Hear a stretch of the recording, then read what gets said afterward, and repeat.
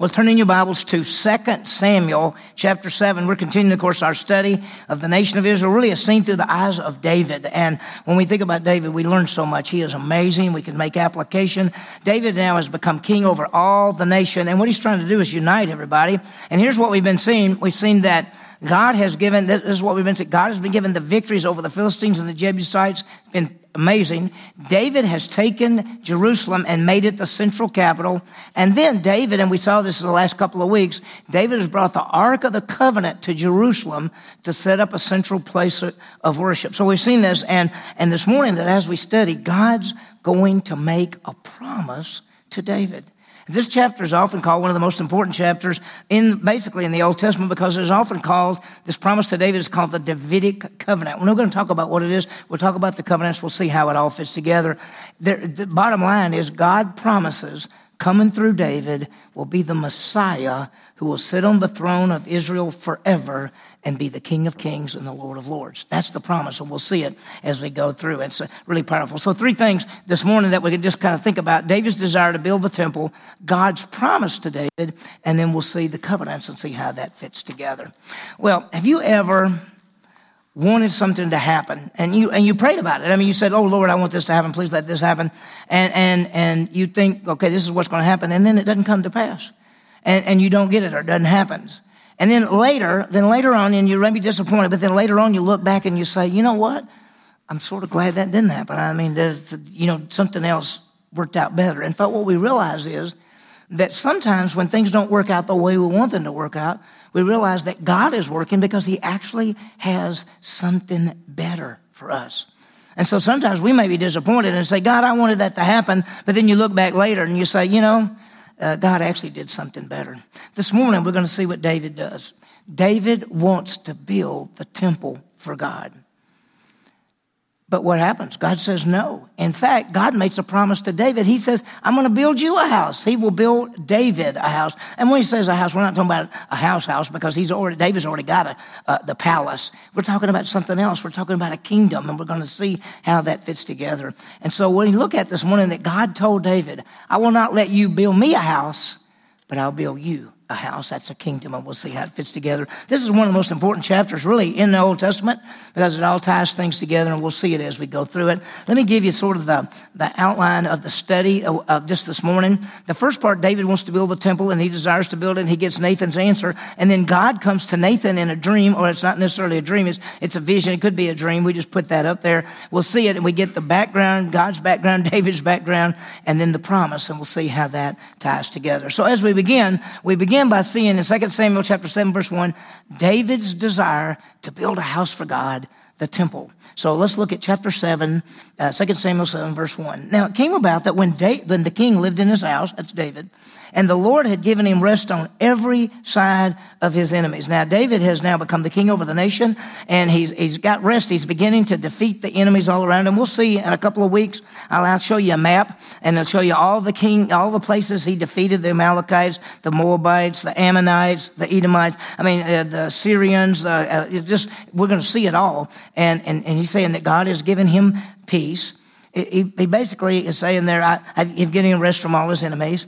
David is thinking about this. David has already built his palace. King Hiram of Tyre had met with David, and they sent these big logs down there, and they got them, and they actually built a palace for David. And if you read in some other places in the Bible, the palace is an amazing place. And so, as David says now, when it came about, when the king lived in his house, he's got the palace built, and the Lord had given him rest from his enemies, that the king said to Nathan, now Nathan was the prophet, we'll talk about it in just a second, that the king said to Nathan the prophet, "See now, I dwell in a house of cedar, but the ark of God dwells within tent curtains." So David starts thinking about it, and he looks outside, and he knows where the ark is, or where it is, and it's in the tent, it's in the tabernacle. And he thinks to himself, I live in a big house, and God lives sort of in a tent. Now, he says he talks to Nathan the prophet. A prophet is a person who gets direct revelation from God and proclaims that revelation. And so Nathan is a prophet that was at the time of David. And he's kind of an advisor to David. And every now and then he'll say something to David or David will say something to him. He is not afraid to confront the king. He was a very special man. Listen, the king could have him killed. If David didn't like what somebody said to him, he could have him killed because he's the king. And the prophet is Nathan. And so the king says to Nathan the prophet, hey, I dwell in this big house made out of cedar, but the ark of God dwells within tent curtains. And so he says, that doesn't seem right to me. Well, let's talk about it for a second. We already saw the ark. We talked about it last week. If you remember, the ark is a box. It's made out of wood, covered over with gold, has a solid gold lid, and has two angels called cherubim above it. They got their wings out, looking down. They're looking down on what's called the mercy seat. This is where God would dwell among his people sometimes. This is where the high priest would pour out the blood to cover the sins of Israel for a year. And so this is what's called the ark. He says that the ark is in a tent, and it was. And so let's talk about it for just a second. If you remember, and we're not sure if this is exactly what David had, we know this is the way it was when they were in the wilderness. There's a gate to come in, and this is the altar where they offered the sacrifices, called the brazen altar. Then here's a laver that they would the priest would wash their hands. And then this is the tabernacle area, and the front room is called the holy place, and the back room is called the Holy of Holies. And so if you look at it this way, of course, you come in this way, there's the bronze altar, there's the laver, then you go in, and in this room, the front room on one side is the lampstand. And by the way, all of this is a picture of Jesus. The brazen altar is where the sacrifice was, as Jesus offered himself as the final sacrifice for sin. The laver was for cleansing. Jesus Christ cleanses us. When you go into this room, the lampstand burned all the time. Jesus is the light of the world. On this side was the table of showbread. Jesus is the bread of life. Back here is the altar of incense, which burned all the time, which is symbolic of prayers going up as Jesus is our intercessor. Then there is this veil, big curtain, real thick curtain, which is really a picture of Jesus Christ and his flesh, his body. We'll talk more about that in a second. And then in the back room is that ark. And it's called the Ark of the Covenant. It's called the Holy of Holies. And it's a box, gold representing deities, wood representing humanity. It's the God-man. And the top has the place of the mercy seat. We know this, that the priest came here all the time. And there was no place to sit in the tabernacle, no place to sit down, because the priest's job was never done. They continually offered sacrifices that covered sin. When Jesus Christ came as the great high priest, he offered himself as the final sacrifice for sin forever and has sat down at the right hand of the throne of God. Jesus has completed it all. So this is a picture. And when Jesus died on the cross, this veil, this big curtain, was torn from the top to the bottom, showing that the way to God is now open. And so that's the picture. So here's David. He looks out and he sees this right here, and he says, it doesn't seem right that God's in a tent and I'm in a big house. And so I think I want to do something. That's what I think I want to do. Look at verse 3. It says, so Nathan said to the king, well, go, do that all is in your mind, for the Lord is with you. Now, Nathan doesn't know. He just says, well, it sounds like a good idea. If you're going to build a temple, build a place for God that's more permanent instead of a thing that they move around. And so that's where we left it. But then look what happens, verse 4. But in that same night, the word of the Lord came to Nathan saying, now, it doesn't tell us how to do it. It's just at night. Some people say it was a dream. Some people say it could have been a vision. God is coming to him and he says, but Nathan says, what do you want to do? God is with you. Well, now this vision comes to Nathan, and whether it's a dream or whatever it is, it says, but in that same night, the word of the Lord came to Nathan saying, go and say to my servant David. And he says, go tell David this. Thus says the Lord, are you the one who should build me a house to dwell in? So he raises this question. He said, go ask David the question. Are you the one that's supposed to build me a house? Are you the one? And then he goes on to say, for I've not dwelt in a house since the day I brought up the sons of Israel from Egypt, even to this day. I've not been in a house. I've been moving around in a tent, even in a tabernacle. And wherever I've gone with all the sons of Israel, did I ever speak one word to any of the tribes of Israel, which I commanded to shepherd my people Israel, saying to them, why have you not built me a house of cedar? So God is really saying to Nathan, listen, go tell King David, are you the one that's supposed to build me a house? I've never asked for a house. I mean, up to this time, God's never requested the people provide something different than the tabernacle. And so basically in this dream, God is saying, tell David, no, I don't need a house. but I'm going to do something for him. Now, in the next two verses, I'm going to read them, and God is going to tell, basically in this vision, this dream or whatever it is to Nathan, God's going to say four things about David. Let me read them to you. Look at verses 8 and 9. He says, "Now, therefore, thus you shall say to my servant David, thus says the Lord of hosts, I took you from the pasture, from following the sheep, to be the ruler over my people Israel. I've been with you wherever you've gone, and I cut off all your enemies from before you. And I'll make you a great name like the names of the great men who dwell on the earth." Four things, he says. God says, I took you from being a shepherd of the sheep. Now, you realize that David was the son of Jesse, and Jesse had 6 or 7 or 8 sons. David was the youngest one of all. And when Samuel came, David was still out taking care of the sheep. God says, I took you when you were nothing but a little shepherd boy, and I made you king. I put you to rule over my people. And it was true. David served under Saul, and then became the king over the southern part, Judah, and now has become king over everything. And then God says, I cut off all your enemies. I've given you the victories. And he's already defeated the Philistines at least twice. We're going to see in the weeks to come, he defeats all these enemies around them. And then God says, I'm going to make you a great name. You're going to be famous. And it's true, David is great. You can go almost anywhere in the world and talk about David. The Hebrew word David is David. You can go and talk about David, and almost every part of the world knows who King David was. He's got a great name. And so God says, I took you from being a shepherd. I let you be the king. I've cut off all your enemies, and I've given you a famous name. You're going to be more and more famous. And then he goes on and he talks about his own people. God does. He says this, I will appoint a place for my people Israel, and I will plant them, and they may live in their own place and not be disturbed again. Nor will the wicked afflict them any more as formerly. And he says, one of these days, I'm going to keep them and take them and make them be protected forever. That's what he talks about. And he goes on to say, even from the days that I commanded the judges to be over my people Israel, I will give you rest from your enemies. And I'm going to stop right there, because what we see is God reminding Nathan of what we call the Abrahamic covenant.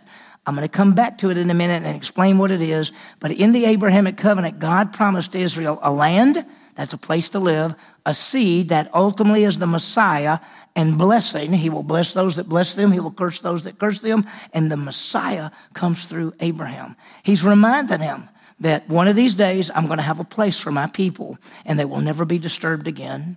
And there's going to be a blessing, and there's going to be the seed, and there's going to be all of these things. And that's what he's been doing, and this is called the Abrahamic covenant. And he's reminding Nathan of that to go tell David. But there's more.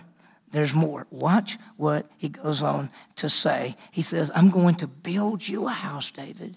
I'm going to make David famous and have him a kingdom. Now, David comes to God and says, I want to build you a house. God comes back to David and says, no, you're not going to build me a house. I'm going to build you a house. I'm going to build you a kingdom. And we're going to see how that ties together. David wanted to build a house for God, and God will build David a house. Now, sometimes in our lives, we say, I want this, Lord. I want you to get this for me. I know this is important. I know this is something I really want to happen, and it doesn't happen. And what you need to say is, God has something better. In your life, can you think of a time in which you wanted something, and you prayed about it, you said, oh, Lord, I want that to happen, and it didn't happen? And then maybe you can look back some years later or some time later and say, you know what, I'm really glad I didn't get that now. I'm not going to tell you, but I can tell you at least 4 times in my life, I'm not going to tell you what they are. I've had at least 4 times in my life that I said, Lord, I've got to have that. This is what I really want. And it didn't come to pass. And I look back, and what God did for me was so much better than it would have been. And so when things go wrong in our lives, or sometimes when you say, I want to do this for God, and it doesn't come to pass, what you have to say is, Lord, you must have something better for me. David says, I want to build a house for God. And God said, no, I'm going to do something even greater. I'm going to do, besides you building a house for me, I'm going to build a kingdom for you. That's what he says. Powerful truth. Now, let's talk for a second about covenants. And we're talking about, this is called the Davidic covenant. We're going to read it in just a second. It's actually found in 2 Samuel chapter 7, verses 12 through 17. That's where we are. We're right there now. Let's talk about covenants for just a second. And I want you to understand, what is a covenant? A covenant is an agreement. Really between two parties. Sometimes in the Bible, you find two people who make a covenant. You remember when David told Jonathan, Jonathan, if I die, you take care of my kids. And Jonathan, David, if I die, you take care of my kids. They had a covenant. They had an agreement. God makes covenants with people.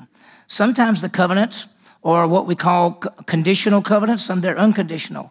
I want you to understand that God made 5 covenants with the nation of Israel. So when you study the Bible, you're going to find that 5 different places he made covenants with the nation. One of them was a conditional covenant. That means they had to do something and he would do something. 4 of them are unconditional, which means he's going to do it and they're not going to have to do anything. So let's remind ourselves what they are. The conditional covenant that God made with the nation of Israel was called the Mosaic Law. When the nation of Israel came out of Egypt, he parted the Red Sea. They came through it. Enemy was drowned. They wandered around. They came to a mountain called Mount Sinai, also called Mount Horeb. And Moses went over top of the mountain, came back down with 10 commandments, came out later and ended up with 613 commandments. We call that the law. Here's what God said to the nation of Israel. If you will obey my law, I will bless you. If you disobey my law, I will curse you. I will discipline you. This is a conditional covenant. You know what he actually told them? If you do what I tell you to do, you get to live in the land. If you don't do what I tell you to do, I will take you out of the land. And we know they didn't do what God told them to do, and he used the Assyrians and the Babylonians to move them out of the land. And so that's called Mosaic Law. It was a temporary covenant because it started with Moses and ended with Jesus Christ. The Bible says that Moses put the law down, and then it says Christ is the end of the law to all who believe. So when Jesus died on the cross, paid for sin, he fulfilled the law, and that's over. We as believers, we've never been under Mosaic Law, ever. I know Christians who think we're supposed to live by the Mosaic Law. There's 613 commandments, by the way. We're not under the Mosaic Law. We've never been under the Mosaic Law. That's a conditional covenant that God made with Israel. God made 4 unconditional covenants with the nation of Israel. The first one was called the Abrahamic covenant. I mentioned it to you a while ago. It's found in Genesis chapter 12, verses 1, 2, and 3. He told him to leave where he was to go to a land that he would show him, that he'd give him. Not only would he give them a land, he would give a seed, which means an offspring, ultimately the Messiah, and then he would bring a blessing to all those who bless them, and that ultimate blessing is the Messiah. God promised to Abraham, to the nation of Israel, he would give them a land to live in. He would give the Messiah through them, that's the seed, and he would bless the whole world through them because Jesus Christ, the Messiah, comes through the Jewish people through Abraham. That's an unconditional covenant. Israel had to do nothing. Abraham had to do nothing. God says, I will do it. Okay, that's called the Abrahamic covenant. Now notice the 3 parts, the land, the seed, and the blessing. God makes 3 more covenants with Israel, and they tie in to the land, the seed, and the blessing. The other 3 of the covenants are called the Palestinian covenant. He gives them the land. That's Genesis chapter 15. We are now in 2 Samuel chapter 7, where God promises the seed. That's the Messiah, and the kingdom's going to come through David. And then later, it's called the New Covenant, Jeremiah 31. It's supposed to be verses 31 through 34. That's Jeremiah 31, verses 31 through 34. There will be the blessing. So God made a promise to Israel through Abraham, and then the Palestinian one, then through David, and then what we call the new one is through, it takes place, Jeremiah writes it down, and God says, I'm going to give you a land, a seed, and a blessing. This morning, we're going to see this one. God says to David, I'm going to send through you, David, the Messiah. He will be a king, and he will rule forever. That's the promise. And we're going to see it right now. So let's look at verse 12. Here's what God says is going to tell David. When your days are complete and you lie down with your fathers, David, when you die, I will raise up your descendant after you, and who will come forth from you, and I will establish his kingdom. Now look what the next verse says. He will build a house for my name. I will establish the throne of his kingdom forever. he says there will be three parts. There will be a kingdom, a house, and a throne. And the key word is forever. Now, who came after David? Who was David's son that came after to be the king after him? It was Solomon. This couldn't be talking about Solomon, because this says he'll have the throne how long? Forever. So whoever he's talking about is going to sit on the throne of Israel forever. Who could that possibly be? The only person it could possibly be is Jesus Christ, who is the King of Kings and the Lord of Lords, and who sits and rules forever. And one of these days, he's coming to the earth. He's going to come to Jerusalem. He's going to set up a kingdom, and he will rule in righteousness and justice. He will have the kingdom, the house, and the throne. So he promises David this. And so in 2 Samuel 7, verse 13, he says, I'm going to build a house. It's continuing through the seed. It will be the throne of his kingdom forever. Now, if you were with me, if you were listening carefully when we read the scripture reading, the next verse should have bothered you, okay? Because let me tell you something, in prophecies, sometimes in prophecies, there's the Messiah, king and throne. Sometimes in prophecies, there is what they call a near and a far fulfillment. In other words, that he gives us prophecy, and there'll be something happen right then, and then there'll be something that happens in the future. Well, we already know what the future one's going to be. The future one's going to be Jesus. Well, what's the near one? Well, the near one is going to be Solomon. Look at the next verse. I will be a father to him, and he will be a son to me. Now, we look at that and say, well, that could be Jesus. But look what the next part says. When he commits iniquity, I will correct him with the rod of men and the strokes of the sons of men, but my loving kindness shall never depart from him, as I took it from Saul when I removed from him before you. That couldn't be talking about Jesus, could it? Because did Jesus do any sin? No, this is not talking about Jesus. This is the near fulfillment. This is Solomon. Did Solomon mess up? He sure did. God allowed Solomon to become the king, and God disciplined Solomon, but he never took Solomon away from being the king like he did Saul. And so the near fulfillment is Solomon. The far fulfillment is Jesus Christ. Now, I want to read something to you. I don't want you to have to turn there, but I'm going to read to you from Luke chapter 1. And we said that this is the fulfillment, and the fulfillment is Jesus Christ. So David was promised that he'd have a son who would have a kingdom, a throne, and a house. An angel comes to Mary and comes to this virgin girl and says, Hail Mary. And she goes, I'm scared. And he said, no, don't be afraid. I've got really good news for you. You're going to have a baby, and the baby's going to be the Son of God. And he will take the throne of his father David, and he'll have a house and a throne and a kingdom. And in Luke chapter 1, verses 31 through 33, you will bear a son. His name will be Jesus. He'll be the Son of God. He will take the throne of his father David. He will reign over the house of Jacob. And it goes on to say, and his kingdom will have no end. This is the far fulfillment in Jesus Christ. So I want you to understand something. When you read 2 Samuel 7, verses 12 through 17, the promise to David is he's going to have a Savior, a Messiah, come through him who will rule forever. The near fulfillment is Solomon is going to be the son who gets disciplined by God. Jesus is going to be the greater son of David who rules on the throne of Israel forever. Let me ask you a question. When Jesus was on the earth, sometimes they said, this is Jesus of Nazareth. Sometimes they said, this is the Son of Man. Sometimes they say, this was Jesus, descendant of Joseph, or something like that. They said, but what he was called many times was Son of David, because he is the fulfillment of this promise. Do you understand that God tells David he's going to have a son that will be the king forever, and 1,000 years later, Jesus comes through the Virgin Mary, where the promise is fulfilled. This is why it's called the Davidic covenant. It is the promise to David. And so as you remember, there's the throne, the house, and the kingdom, and forever. And it can't be Solomon, because Solomon didn't live forever. Solomon is in verses 14 and 15, but Jesus is the fulfillment.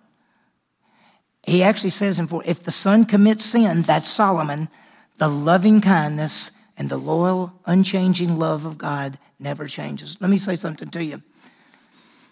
When you do wrong, do you think God goes, I tell you, I'm sick of you. This is all you do. Does he do that? Does he say, you know what? You used to be my close friend.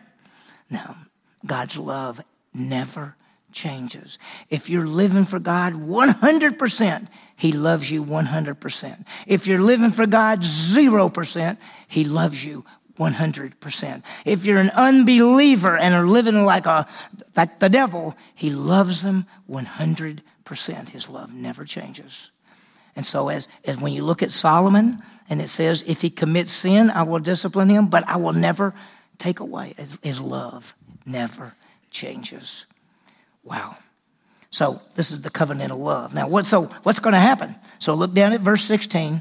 This is the promise that Nathan's going to go tell David. He says, your house and your kingdom shall endure me before me forever. Your throne shall be established forever. So the three parts, the house, the kingdom, and the throne. By the way, when is that going to happen?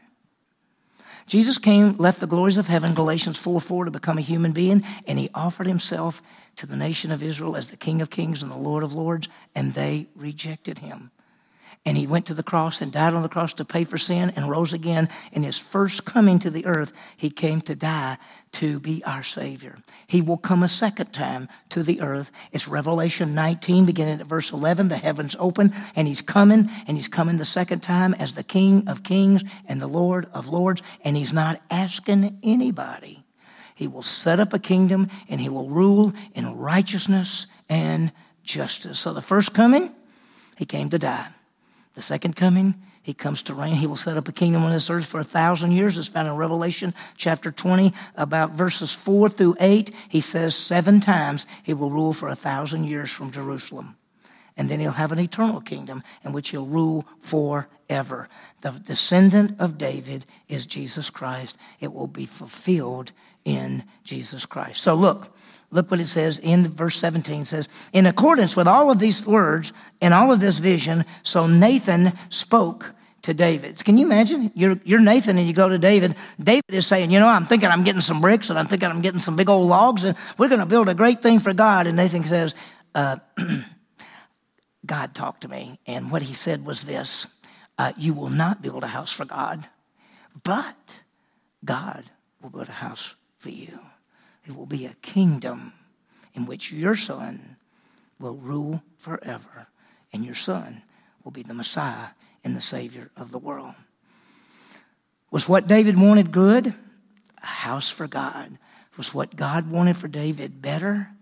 Yes. Sometimes what we want, we say, I want this, and it's good, but you don't get it. And what you have to know is that God says, listen, I got something much better for you. Just trust me. I have something better for you. Wow. We're going to see, of course, we're going to get a little bit more detail, and we see that the ultimate fulfillment of all of the covenants will be when Jesus rules on the throne in Jerusalem. So let me give you some applications. So let's understand that God's plan is always best. It is. It's always best. Sometimes things don't turn out the way we want, and we could say, that didn't work out. Well, it may not have worked out, but in reality, God's working all things according to the counsel of his will. God works all things for good. And so what we have to do is rest in God in all the situations, circumstances of our lives. We just have to say, God, I have to trust you, because obviously, if this didn't work out, and I thought this would be good, then obviously you have something better for me. So we got to trust him. The second thing is that let's understand that God blesses us beyond what we could imagine. If you'd have talked to David when he was out with the sheep and he was about 14 years old or 15 years old, do you think that David would have ever thought that he'd be the king of Israel and the Savior of the world would come through him? God does things beyond what we could ask or imagine. He does things through us that we'll never grasp. Look back at your life. I challenge you to look back at your life the last 10 years, if you can, maybe, and see how God has done things in your life that was beyond what you would have imagined. C.S. Lewis, I don't think I gave this quote here, but C.S. Lewis, who was a great writer, He says, you know what, we're like children that we get out in the yard and we're playing with mud pies, and inside the house is a feast. And we think we want the mud pie, and God's got the feast for us. And sometimes we say, I want this. And he said, you don't understand. There's real big food in the house. Sometimes he has great things for us, and he blesses us beyond what we could imagine. From David being shepherd to the king. And let's understand that God's promises always come true. He has a covenant.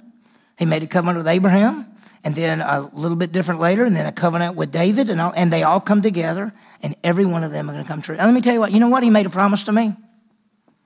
You know what he said? I give you eternal life, and you'll never perish.